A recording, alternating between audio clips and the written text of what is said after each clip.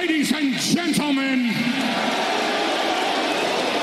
tonight, the reigning, defending,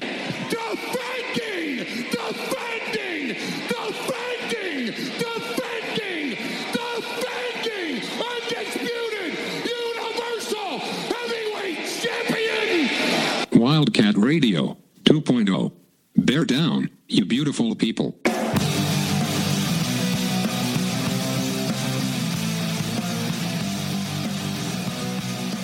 What's up, everybody? This is Wildcat Radio 2.0. I'm Andrew Green. He's Brett Barry. And Brett, about this time last week, we were talking about Arizona baseball in the NCAA tournament. Their surprise run. They finished the season strong.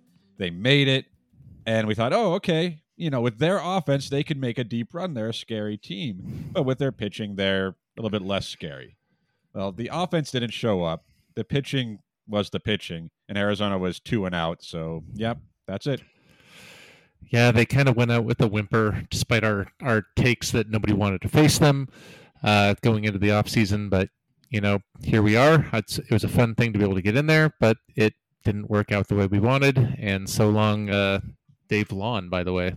Yeah, that was a change that was made. And, you know, it's when you look back at this season, obviously the second year for Chip Hale, and they made the tournament. That's always the goal. The actual goal, though, is to make a deep run and get to the World Series and win. Of course, it's Arizona baseball. You have high expectations for them. But it didn't happen, and you figure some moves have to be made. And Dave Lawn was an easy one. He was the pitching coach, and the pitching was terrible. So that it would have been hard to retain him. And I like that Hale didn't necessarily – I mean, loyalty is a big thing, but, like, loyalty to the program, right? Not to individual coach, not to individual people. So the loyalty to Arizona baseball dictated that he had to make a move. And I know the reports are out that they found a guy from Boston College who comes pretty highly regarded, Kevin Vance. So yeah, it's interesting for Chip Hale because you know me, Brett, we've talked about on the show before. I wasn't sold on him as the guy when they hired him. And 2 years later, I'm still not entirely sold on him. I think he did a lot of winning with Jay Johnson's players. Not to say Chip Hale doesn't deserve credit, because he does. You know, Mason White, one of his guys. Kiko Romero, one of his guys, right? And he kept this team in it all season long. They battled. They went through their double-digit losing streak, played well at the end of the season, came together, stuck together, and made it to the tournament. So the coach, Chip Hale, he deserves a lot of credit for that. But at the same time, if you want better. You need better. Yeah, what was it? A 5.97 ERA for the season. That's just not going to cut it, right? You know, and we know that it's, as we talked with Michael Lev, it's pitching is struggling across all of college baseball, but that's, if you're giving up that many runs and Arizona just it was a recurring problem, and I think we talked about it a few times on the pod too, of like some of the recession it seemed like on guys that looked like major league talent pitching that have gotten worse, not better. Nichols being one of them. Yeah, he's specifically who comes to mind. It's, you don't want to see somebody, you don't root for people to get fired, or at least I don't. But like, no, never.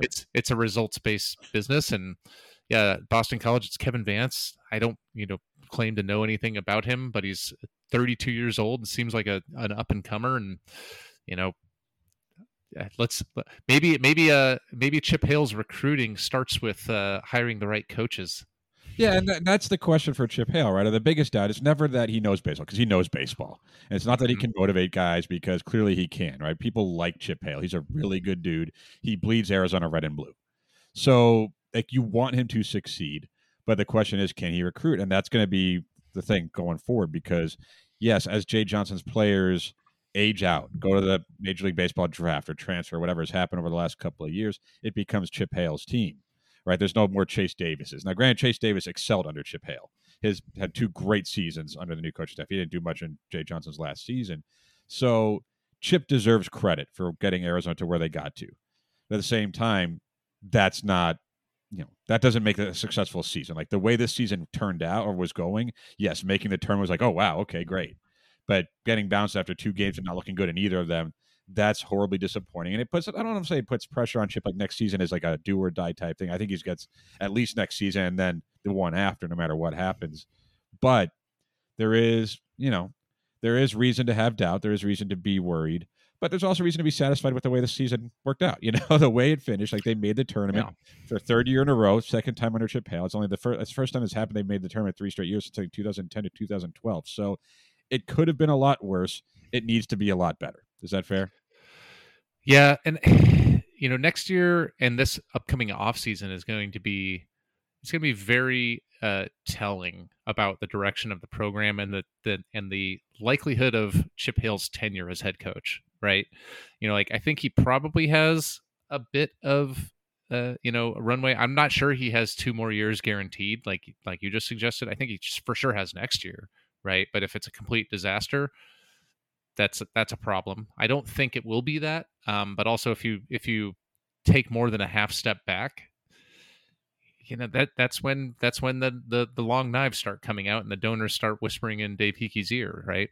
Yeah. Well, the reason I give him 2 years because you're not getting rid of him after this past season, which means he gets next season. If things aren't great next season, then it's like, okay, that's 1 bad year after 2 pretty decent years or okay years. Like that's not enough to get rid of him unless a total collapse, right? Like something like or John McAfee type, something like that happens, and I don't think it will with Chip Hale. But again, this isn't to trash on Chip Hale. I think he did a pretty good job with what he had this season, especially with the way things are going in places where he's supposed to be strong. He's proven to be strong. It's just a matter of can he excel in the places people are concerned about, and we're going to find out because they do a lot from this past team. Like they were a team that relied on their offense, relied on their bats, and they're losing the majority of them. I think like up to like possibly 5 of their starting lineup, 5 of their lineup is going to be gone. Their best players are most likely gone. Like Mason White was a good find. He's going to be a good player for them. But when you lose Chase Davis, you lose Tony Bullard, you lose Nick McLaughlin, like you lose so many guys that you relied on. We'll see. Like that's college sports. You have to replace them. Mm-hmm. Can he do it? We'll find out. Yeah, it's gonna be an interesting offseason, Adam. Yeah, it definitely will be. I guess we don't know if we expect it to start so soon, but it did. So, it happens. It happens. Brett, let's have a short first segment here because, we're going to talk some basketball, Arizona basketball. Obviously, the roster is mostly complete. It looks like we know who's going to make up Tommy Lloyd's third team in Arizona. But to talk about their work in the transfer portal and just what they've done to build this roster, we're going to talk to Evan Miyakawa of evanmia.com. He's a statistician. He's a numbers guy, has an algorithm kind of ranks the transfers, and you might be surprised as where he has Arizona's transfer haul, but at the same time, he'll tell you why that is. So let's talk to Evan after the break. Hey, it's Kaylee Cuoco for Priceline. Ready to go to your happy place for a happy price? Well, why didn't you say so? Just download the Priceline app right now and save up to 60% on hotels. So whether it's Cousin Kevin's Kazoo Concert in Kansas City, go Kevin, or Becky's Bachelorette Bash in Bermuda, you never have to miss a trip ever again. So download the Priceline app today. Your savings are waiting. Go to your happy place for a happy price. Go to your happy price, Priceline. We're back. It's Wildcat Radio 2.0, and we are joined by Evan Miyakawa, who, well, if you haven't seen him, I saw him on Twitter. All people were sharing his stuff about the transfer portal rankings and everything like that. And you look at, he has an algorithm system that comes out with just how good are these players, how good are these rosters, how good are the transfer portal haul. I'm like, told Brett, I'm like, we got to get this guy on because that's so interesting. So, Evan, welcome to Wildcat Radio 2.0. Glad to be here, guys. Thank you for having me on.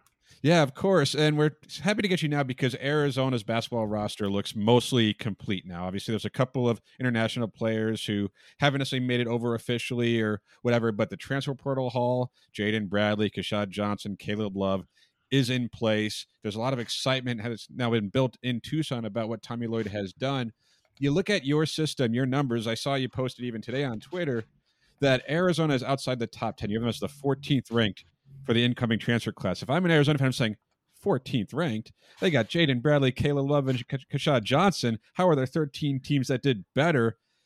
Can you tell us kind of how you got to this? I don't say you, because obviously you're not the computer, you're not the algorithm, but how did this number come up? For sure. So there's obviously more than just my system for ranking transfers, high school recruits, all that good stuff. But basically what I take in mind when I make my transfer class rankings is I have a player impact or value metric called Bayesian performance rating, which basically encapsulates everything about a player's play and how valuable they are going to be for their team on offense and defense. And it accounts for opponent strength and all of these other factors. And then I use these basically to get projections for each transfer's impact for the following year, kind of regardless of what team they're going to play for. So when you put all that together, you basically get a evaluation of each player, and then you can combine those for each team to get an assessment of how good their incoming transfers are, how good the ones that left are, and an overall assessment of their transfer activity. So when you look at a team like Arizona, typically to have like a top 5 incoming transfer class, you're probably going to have at least 1 or 2 top 15, top 20 transfers in the country. And when you look at the star power of the guys that Arizona's get, I think Caleb Love is definitely the most well-known guy. But my system has him as the 71st best transfer in the portal this year, which is still really good. He's a 5-star transfer according to my 5-star ranking system. But there are plenty of guys ahead of him. And when you look at some of the teams at the top of that list, Florida is number 1 in the incoming transfer class rank. Kansas number 2. They got Hunter Dickinson. You have other teams like West Virginia, who's brought in a lot of players, including Kirk Reese. Yeah. Yeah. So when you look at those teams and you kind of look at all the pieces they brought in and how good those are, according to this analytics system, that's kind of why they're a little bit ahead of Arizona. That said, typically, just having a good transfer class does not unequivocally mean that your team's going to be good the next season.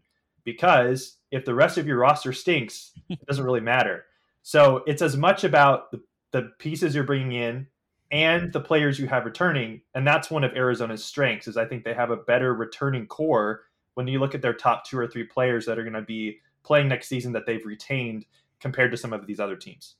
Well, and Evan, you're already kind of led into what I was going to follow up with my question here. It's your stats seem to interestingly indicate that Jaden Bradley is actually a much higher value all around player, which I think we've talked about a little bit that may be the case. Just but we're not an algorithm, but your algorithm also loves Arizona's roster. But correct me if I'm wrong, it does not necessarily take into account how those pieces fit together. It's more of a sum of the parts rather than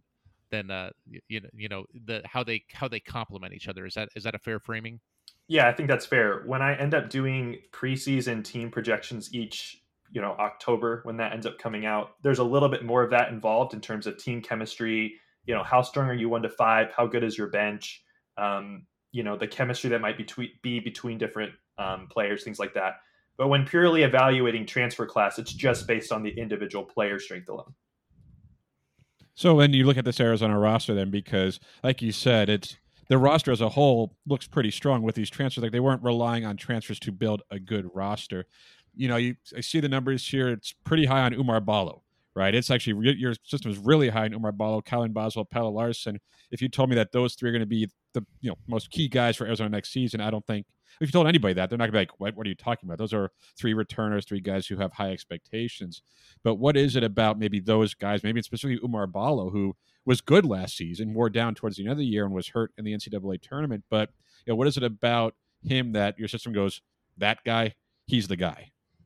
Absolutely. So for a player like Umar Ballo, the types of factors that are a part of this projection for an upcoming season, and it is a projection. It's not this is for sure how good this player is going to be. There's a wide range of possibilities. And for some players, there's more variability in how good they can be than others. So for example, Caleb Love, there's a pretty large scale. Like you kind of know what he's going to be, but because of how ball dominant he is, there's a chance he can be really, really good or really, really bad. Right. So the overall player projection is kind of the middle ground of that possible range of outcomes, right? So for a guy like Umar Ballo, there's several factors that come into this. One is how well he's performed in previous seasons. Obviously, more recent seasons are more important because that's going to be more closely correlated with how a player performs in the next season. But all the seasons are taken into account. You also look at, especially for guys who are younger, how good they were coming out of high school, their overall high school recruiting profile, because that does carry a lot of weight in terms of how much players grow or if they've reached their potential. A guy like Jaden Bradley is a great example of that. He was just a freshman last year at Alabama, but he was a 5-star coming out of high school. So that shows that there's a lot of potential there that's potentially untapped. So for a guy like Umar Ballo, when you look at both how good he was last year, I mean, especially the first half of the season, he was so incredibly efficient, both in terms of how he scored, how he dominated on the boards. And so that if he's going to keep up those efficiency numbers, he was a 4-star recruit out of high school. So that's another factor pointing to his ceiling. When you put all of those factors together, I think I evaluate him as having a really, really high offensive grade, and the defense is a slightly below that. But still, all things considered, I think he'll probably end up being in the top 30 players next season before the season starts in terms of overall projected impact. So Evan, you kind of talk about how one of those data points for, let's just call it upside or potential is those high school rankings. One of the challenges I think when you're trying to understand Tommy Lloyd and constructing his roster, I see in what Adam shared with me beforehand in your portal report, like two of the international commits that one is fully signed and one is not yet, are not considered yet. But even a guy like Henry Vasar, right? He's a guy that it's hard to get a gauge on some of these European guys as to what the upside is, and I think there's just it's a lack of data out there. And he's probably one of those guys that I think would be a high variable outcome, and pretty much any of the European guys. Can you talk a little bit about how your model considers the Euro guys when it comes to the potential and season to season development? For sure. Yeah, that's an interesting one. I haven't gone into a specific study on how overseas players develop kind of compared to American players or Canadians or anyone who's kind of more from this area. In general, when a guy is starting out in college in the States, the only data point that I typically consider, besides physical metrics, is how they were ranked by the consensus recruiting services. Partly because it is really hard to evaluate high school stats because of the different levels of competition. It's just a nightmare. And so the best thing that you have that's kind of equal ground for everybody is these high school recruiting services, which are very flawed. Like, they're often wrong. And when you look at even some of the top 10, 15 guys each year that come into college, about only half of them end up being really good. I did a study on this before the beginning of last season. And basically, you look at the top 20, 25 players each season, and you kind of look at how good they ended up being at the end of their freshman season. And it's really hit or miss. You have some guys who end up being great, All-American status, and you have other guys who we just kind of forget about 2 or 3 years later because they were kind of irrelevant. So when you have high school recruits coming from overseas, especially who aren't 5-stars coming in, there's just really not a lot of faith based on the numbers that those types of players have demonstrated over the season to for sure be able to pick out one guy and say he's going to be amazing, right? So you really kind of have to demonstrate in a given season that you're able to play at a high level, and then going forward, it's much easier for the projection system to pick up on that and to have faith in that player going forward. So would it be safe to say, given Arizona's shall we say Euro flavor, that their roster is more of a known unknown in that regard? Because you have a sense of what you're getting with Jaden Bradley, Kashad Johnson, but you don't know as much, even with the guys that are on the roster that didn't see a lot of minutes or were very raw. Yeah, especially when you throw in Tommy Lloyd as a variable there. I think if these players were on a different team with a coach who wasn't as experienced with dealing with players from overseas, there would be even more question marks. So in a way, there's a good chance that my system is actually underrating these guys somewhat because of the coaching factor, specifically in Tommy Lloyd's skill set with developing players like this. So there's a good chance that actually they should be slightly higher than that. It's really hard to account for all of those variables, but that's certainly an important part for Arizona. We're talking to Evan Miyakawa here. He does evanmia.com. He's a statistician, data. I think these are tough words for me to say. I don't know why. Statistician, data scientist. He's seen his work all over and everything. He has these algorithms. I guess we talked a lot about this. I'm curious, and you've kind of talked a little bit. What goes into this system? Like the numbers, like what are you putting in there? What's the weight that's being assigned to certain things? Because you mentioned things like the recruiting rankings. You mentioned things like previous stats, especially recent seasons. But how do these numbers, how do you build your stats? How do you build these rankings? So for this player metric that basically encapsulates all of a player's impact, there's basically 3 different stages to this. The first is, as I mentioned, getting a preseason projection for a player. So that includes their high school info, previous stats from previous years, how they performed on the court, those types of things, and you kind of get a more stable estimate of a player to start the season, as opposed to everyone starting from basically a zero value, right? The second piece is, as the season is going along, you can learn a lot about a player through their individual efficiency numbers. So basically their box score stats, advanced stats, things that tell you about how efficient a shooter they are, their impact in terms of playmaking, assists to turnovers, things like that. All the different factors, they can give us some information about a player's impact just based on their own individual numbers. So all those things then kind of get combined to have this overall indication of a player's impact. But then the final piece is you look at how well the team actually performed while they were on the floor for every single possession that they played during a season. And this basically adjusts for not just the overall team's strength that the team faced, but individual players they were on the court against. So for example, if you have a player who is always matched up against the opposition's best star player, he's going to get more credit on defense than another player who goes in at the end of a game and only plays against scrubs.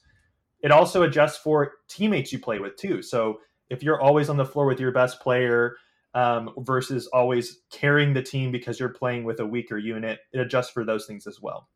So basically it takes all these factors, high school information, individual box score efficiency, and then how well a team played on the floor.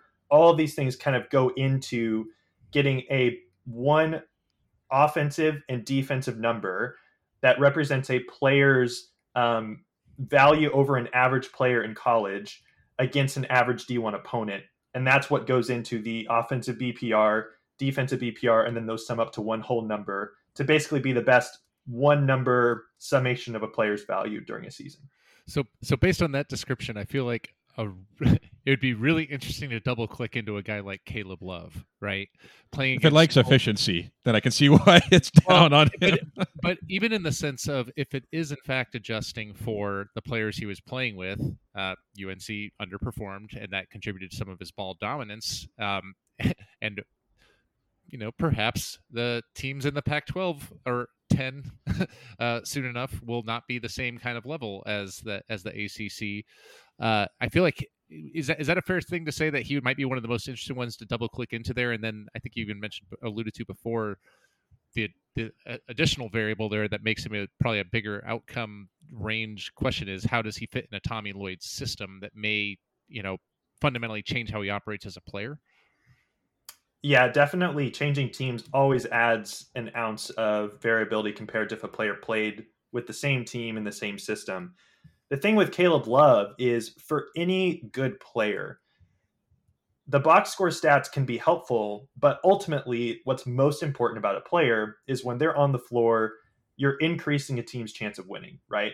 So typically if you have a star player or a really impactful player, whether they're scoring a lot or scoring a little, when they are on the floor, the team should be playing at a higher level than when they're not, right? So for a guy like Caleb Love, when you look at, first of all, his individual numbers, not just in terms of his overall points per game, because those are really good. Last year, he averaged almost 17 points a game. But when you look at his actual shooting efficiency, he only shot 38% from the field, just about 30% from three. He had almost as many turnovers as assists. So those already, it's not a great starting point for saying that this guy is leading to high quality possessions for his team.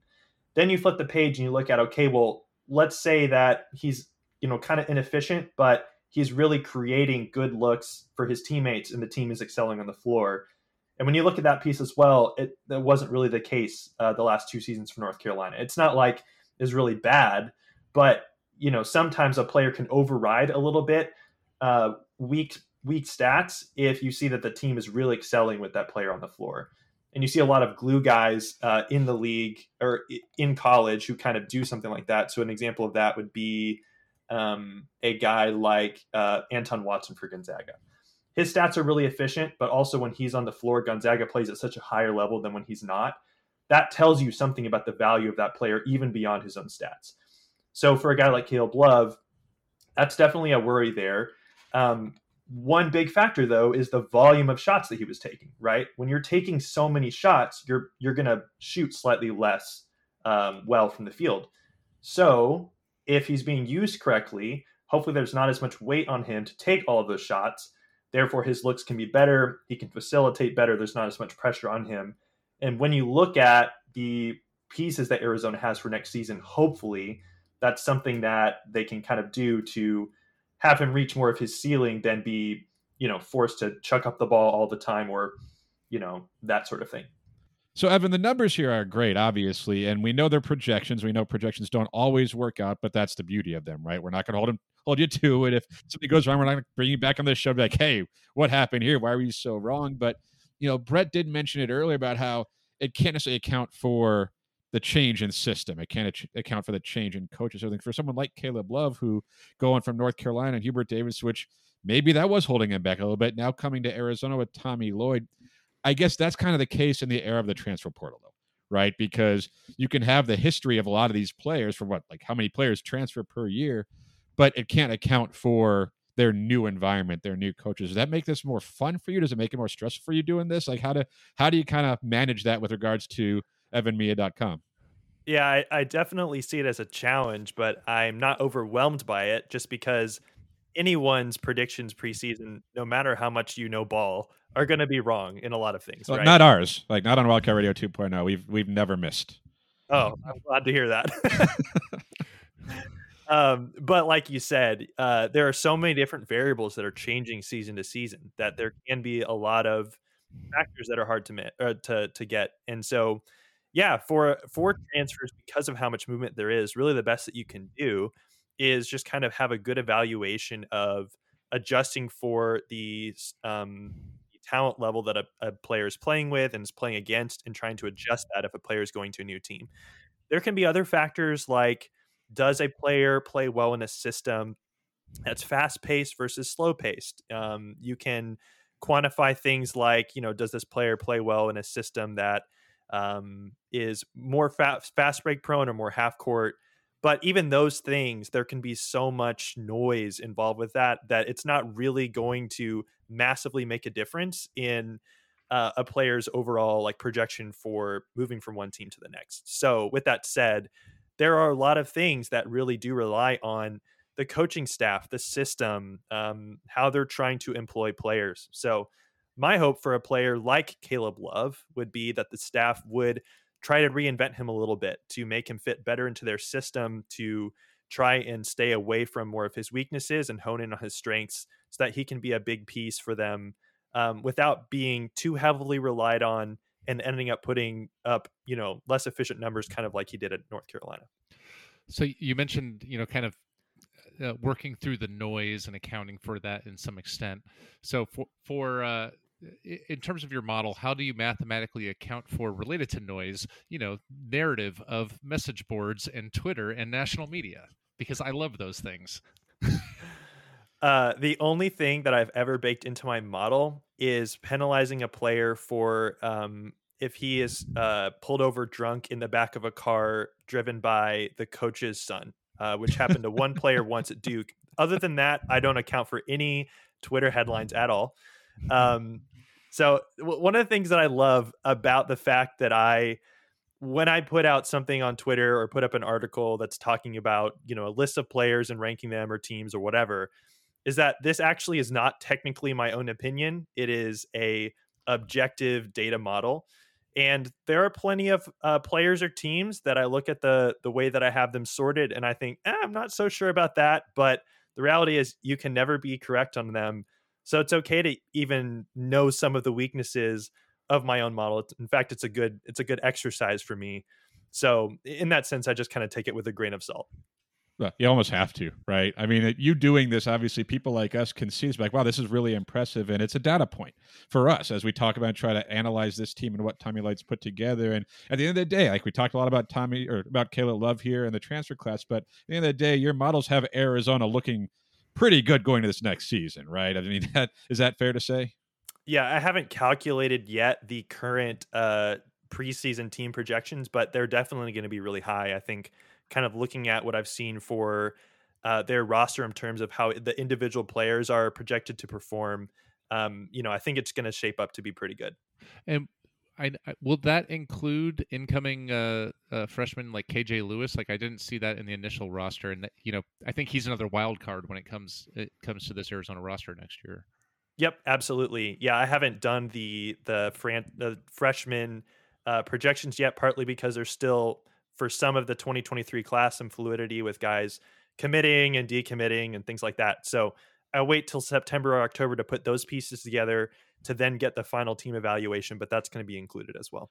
Oh, so what I'm hearing now is we're going to have to get you back on in a few months then, because see what Arizona's actually, fully the picture fully, because we know transfer portal, like the veterans are in the fold now, Arizona, and we know who the freshmen are going to be for the most part. All, like Brett mentioned earlier, all but like one is official. But yeah, I guess the season, when it comes to trying to put rosters together and project them, it seems to get longer and longer as recruitments are drawn out, as portals are drawn out. Like Michigan, I think today as we're recording, picked up a transfer from Tennessee who Arizona was linked to at one time. So like, you can't really rush into something like this. You just got to give it time, right? Until everything can be put into place, and then put the numbers in, and whatever comes out, comes out. Yeah, you pretty much have to wait until rosters are finalized in October to really have the most stable estimate of how good a team's going to be. What fun. Like, I mean, I like this stuff, right? And not because it's like this is how it's going to be, but because it's a nice way a neat way to look at things where, we're watching a game, we read a box score, but this goes beyond all that. Because our eyes can betray us, of course. Our biases can betray us when we're analyzing players or trying to evaluate a team.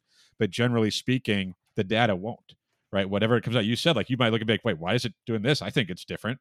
But it doesn't matter what we think, right? It matters what this puts out. And this puts out an unbiased look at just, here's the algorithm, and here's how these players, are predicted to do. Here's how teams are predicted to do. Like, is that, I mean, that's fun for me. I know. I think Brett enjoys it. And I imagine you enjoy it. I hope you enjoy it, Evan, because you do all this. Yeah. With that comment, hey Evan, where did I see one of your tweets? Who is the number 3 offensive rated player in the portal for our Arizona fan listeners? I think you're probably referring to Kirk Risa. Yep. That that's that darn data thing versus narrative that I think some Arizona fans will struggle to swallow that pill, but that's what the numbers say. Yep, absolutely. I think the thing with Kerr is, he got a lot of attention for not just his playmaking style, but also his energy and, antics, if you want to call it that. But when you look at the way that he facilitated offensively, he took a large volume of shots from 3 and made close to 40% of them. And he also provided a lot for teammates without turning the ball over that much. You could probably point to big moments of the season and maybe say, in this key moment, he let the team down. But when you look at the summation of his performance kind of across the board, adjusting for opponent strength and looking at how he's going to play for Arizona or whoever else, he's still evaluated really well in the offensive end. Is a headband wearing a positive or negative adjustment in your model? I haven't looked at that yet, but I probably should. Well, we're going to let you go, but I think we need to let you leave on something positive for Arizona fans, because now Brett had you praising a player who left. So, Evan, before we let you go, Evan Miyakawa, evanmia.com, give us something nice, or give Arizona fans something to look forward to based on your model here, just because we want them to enjoy your time on the show and hope that they don't get mad at us for bringing you back again later on. Well, we touched on Jaden Bradley a bit earlier, but I think that he deserves another mention here. I have him as the best transfer in terms of projected impact for Arizona, higher than Caleb Love, higher than Keyshawn Johnson. Part of that is because he was a 5-star high school recruit, so that points to his high ceiling that he has. He played 20 minutes per game on a really good Alabama team. He had, about 6 assists per 40, which for a team, playing 20 minutes a game, that's a really good sign of his playmaking. He gets an A grade on offense and defense for kind of compared to other transfers in the portal. And his projected defensive impact per his defensive BPR would have finished second on Arizona last season. So that's a massive upgrade on a guy like Kirk Risa, who did have some defensive issues. So I think he's going to be a big piece for them. I hope that his playing time isn't diminished with the arrival of Caleb Love, but that they can kind of play in tandem, because I do think there's a lot of potential there. And I would love to see him, have a big role in this offense. Perfect. I think that's what we needed. Arizona fans, there you go. That's Evan Miyakawa, evanmiya.com. You can find us on Twitter at Evan Miya. You can find his site again, evanmiya.com. We appreciate the time, Evan. This was great. Like, such a fun look at what Arizona could be this upcoming season, especially with the transfer class they brought in. So we appreciate you. Thank you so much. Absolutely. All right, that's Evan Miyakawa. When we come back, a lot's happened with Arizona athletics. So that's Evan Miyakawa. Thanks again to him for that great insight because, Brett, like we all watch these. We watch a lot of Arizona, obviously. I don't think we watch a lot of Kashad Johnson or Jaden Bradley or Caleb Love. Those guys were on national TV quite a bit this past season. But, there's the eye test and there's what they do by the numbers. And the numbers don't lie. So I love getting that perspective. And, it's not that I don't think his system isn't down on Arizona's transfer haul. It just doesn't know what to make of certain guys like a Caleb Love moving to a new system. And that makes sense because I don't think anyone really knows what to make of him moving to a new system. So, it's going to be fun. Yeah. I mean, numbers don't, I don't know if I'd go so far as to say that numbers don't lie because they can be misinterpreted or mislead absolutely. people. Absolutely. The most fascinating thing is, some of the stuff we had in that conversation is how do these pieces fit together and are they better than the sum of what the model says their parts are worth, right? And that's Tommy Lloyd's hopefully strength as a basketball coach and putting guys in the best situation to get the most out of their talent and complement each other. And also just the nature of a Tommy Lloyd roster, some of these Euro guys, you just don't know where they're going to be. Is Henry Vasar going to be borderline useless on the court, or is he going to take a major leap and be a borderline NBA player, right? We just don't know. Something in between this next season. Yeah. Yeah. Is Billy B going to play a role? Yeah. The range of three. Yeah. And the Krivas and Big Paul, as I call him, we don't know what those guys are going to be like until they get on campus. Like Lauri Markkanen, we didn't know how good he was going to be when he came over, right? Yeah. There was early indications that he might be pretty good that you heard rumblings of, but you just don't know. But it's interesting to still see the numbers there, especially as it relates to Jaden Bradley, who, I think you and I is it wish casting where we're like, hey, well, who needs Nemhard Riyad? Jaden Bradley, maybe he's a better fit. And, I there's think a high ceiling there. There's the guy was a 5-star, point guard a year ago for a reason, guys. Played real minutes on probably the best team in the country. Yeah, exactly.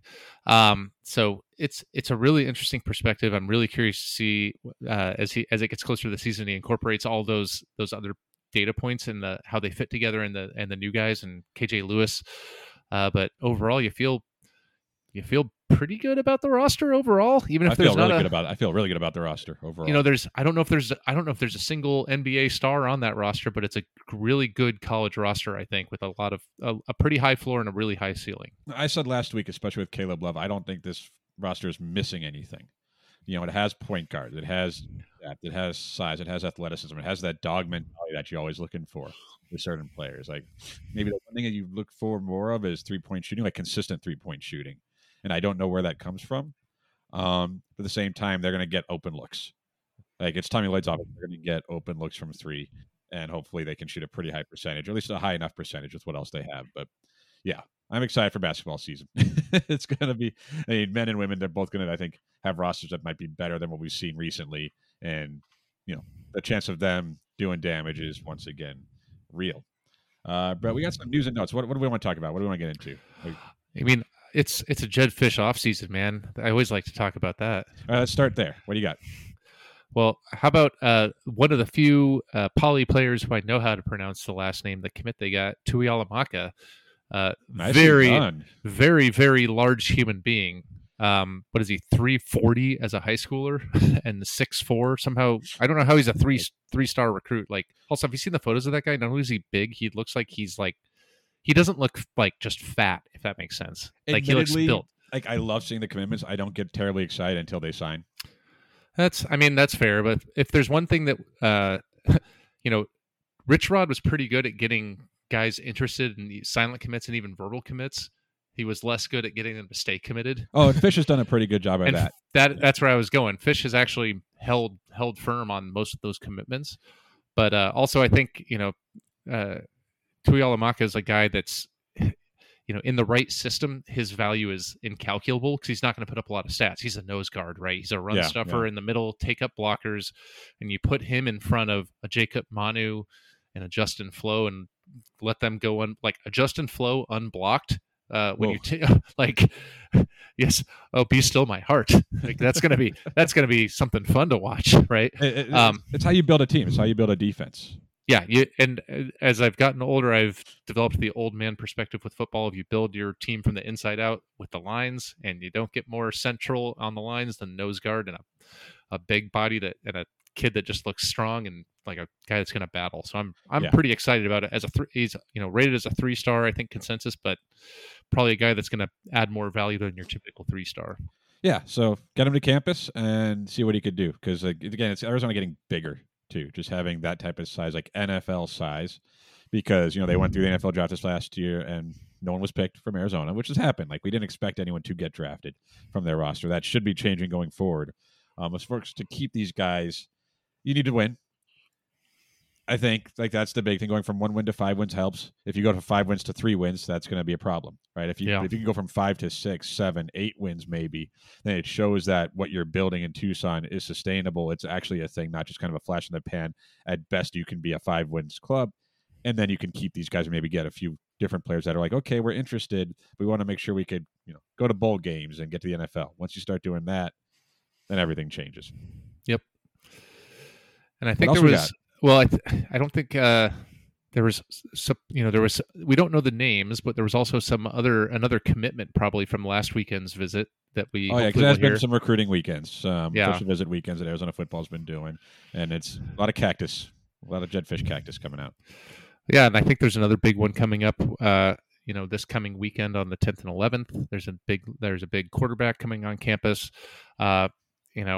So it's a pretty positive sign. I can't remember. Did we have did we talk about the cornerback transfer in our last pod?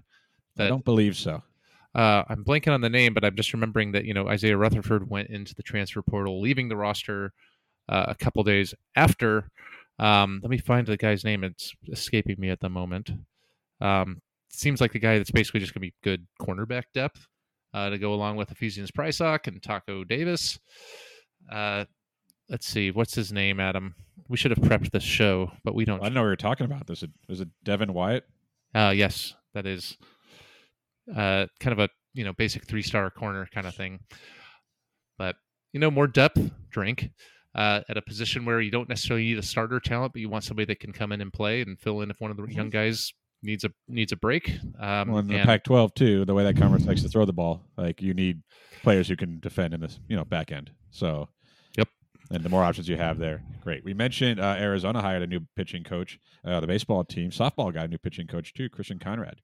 Seems to be a pretty highly regarded coach as well. I like it for the same reasons. Kind of like I like Chip Hale moving on from Dave Lawn. It's the loyalty, right? Because Taron Mowat was the pitching coach before, played with Caitlin Lowe, was an Arizona legend, wasn't getting the job done. So you make a change for the betterment of the program. Like you don't want to see people get fired, and you'd love for them, especially alums. You want them to succeed more than anybody. But when a move needs to be made, it's good to see a coach who's willing to make that move. And yeah, Christian Conrad seems to be like a pretty highly regarded coach. So that's a good move. I mean, I say it's a good move. I know a ton. Again, like people seem to be excited about him, seem to think he's a good pickup for Arizona softball. So if that's the case, I'm on board. So yeah, I think that's right. I mean, again, I'm not going to pretend to know all that much about pitching coaches in women's softball, but I think Caitlin Lowe has enough of a honeymoon period that she can be trusted to make a good hire, especially if it's it's hard to say goodbye to a teammate and a legend, and that's one of the challenges of even a hire like Caitlin Lowe, where if it's not working out, people are more reluctant to make a hard decision. But Caitlin Lowe's proving that she's not afraid to do that, at least for people on her staff. So hopefully it'll pay off next season. Yeah, hopefully it will, because as we all know, pitching is what wins. That's usually across any sport on a diamond. Pitching matters, and especially true in softball. Switching back to basketball, looks like Arizona men are going to be playing Purdue this season, added another Big Ten team to the schedule. So it's like they're not moving to the Big Ten, but they might as well be, with the way this non-conference schedule is shaping up. So I like that, though. I do. I don't think Arizona's non-conference has been bad the last couple of years, but like you make this schedule because you think you're going to be really damn good. Like you're not going to these games and thinking, we're going to lose 3 of them. Like you think you're going to win. And I like Arizona being on that stage, showing that they're not afraid of anybody. It could be an unintentionally hilarious storyline if the realignment stuff was all breaking loose during the season next year, and Arizona's like figuring out if they're going to stay in the Pac, go to the Big 12, and then just give a middle finger to the Big 10 teams and just roll through all of them and be like, "We don't need your stinking money." Is that too petty of me? No, I mean, I think Arizona should just want to win these games anyway. They've done pretty well against the Big Ten lately. Sure, I want to say, but it would be I like the scheduling. I do. It would make for some fun Twitter conversation, I guess, is what I'm saying, Adam. Absolutely. Absolutely, it would. If Arizona ends up being the best team in the Big Ten, and they're not even in the Big Ten, they do to Big Ten basketball what San Diego State football did to. Is that what Pac-12? it was? Like San Diego State basically won the Pac-12. Yeah, when they beat everybody like 2 years ago. Yeah, basically, you could do that. That would be swell. Jordan Geist won the NCAA championship in shot put. Awesome. Congrats to Jordan. Bear down always. But you mentioned it too, Brett. The realignment. Robbie Roberts was on TV, talked about the realignment. Where do you stand on that right now with the Pac-12? Do you have any strong opinions on what Arizona should do, or I guess we don't know everything still. Yeah, it's hard when you don't really know what's going on. I don't have any hot takes or super strong opinions on this.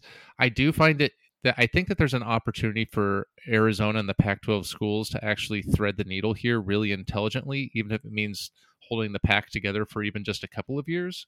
Because like ESPN has talked about how they're going to move to all streaming in like 4 years, and that's one of the reasons why it's like complicating the bidding thing here.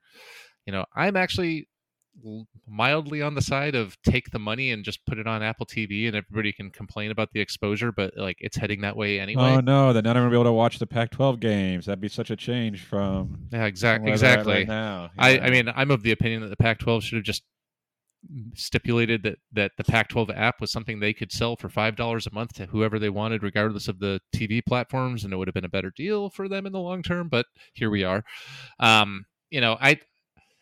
I saw something where like the numbers being floated are like the same as the Big 12, and if it's the same or similar, I don't think anything's going to happen, at least for a couple years. But I think it's going to be a short-term thing, because I think when everything goes to streaming, then it all gets tossed asunder again. Yeah, I think what worries me, and like I'm kind of on the side of go to the Big 12, just because that seems more stable to me. Like who's in the Big 12. Like the Pac-12 is they're already going to lose two of their big teams. Like, so you're bringing on San Diego State and SMU or something. Like, does that really move the needle? I don't know. But whereas, like, to me, I'm like, oh, the Big 12. Look at the rivalries that could be there. Look at the basketball rivalries, especially. That'd be a lot of fun. I do think the most interesting thing that Robin said this week, and I don't know where he said it, but I saw it, was that he said that them and ASU don't have to be tied together. Obviously we kind of assume that Arizona is. I'm not going to dump ASU. No, I like them being together. I do. They're our in-state rival, right? That's ASU. That's Arizona, ASU. But that if ASU is like, we're staying in the Pac-12, and Arizona's like, well, the Big 12's a better offer, we're going to be better off there. They don't have to they don't have to drag ASU with them. They don't have to be held back by the ASU either, and vice versa, right? So I do think that's interesting. It may not matter. Yeah. To your point, Brett, like nothing may change here, especially if the numbers are about the same. But to me, that's one potential hurdle that doesn't exist if Arizona was to want to move conferences. Well, and you bring up ASU, and a lot of the reasons we're here is because of ASU and their president, Michael Crow, right? Oh, love Larry Scott, yeah. And that guy was the biggest apologist for Larry Scott I almost said Michael Scott. I mean, that's about the same. I mean, Michael Scott at least cared about his people at some level. I'm not sure I could say that about Larry Scott. So maybe Michael, they set a few plays out and let the other people make a strategic decision for the conference. I think I slightly, like I said, I think I would, all else equal, I think you hold the Pac together, and then I'm very I think that could happen, and then maybe the most likely thing is another realignment in 4 years is what I think is probably most. You just likely. Don't want to be the one left, hold without your shoes on or something, right? Well, like you want to be proactive if you can, and that's my concern.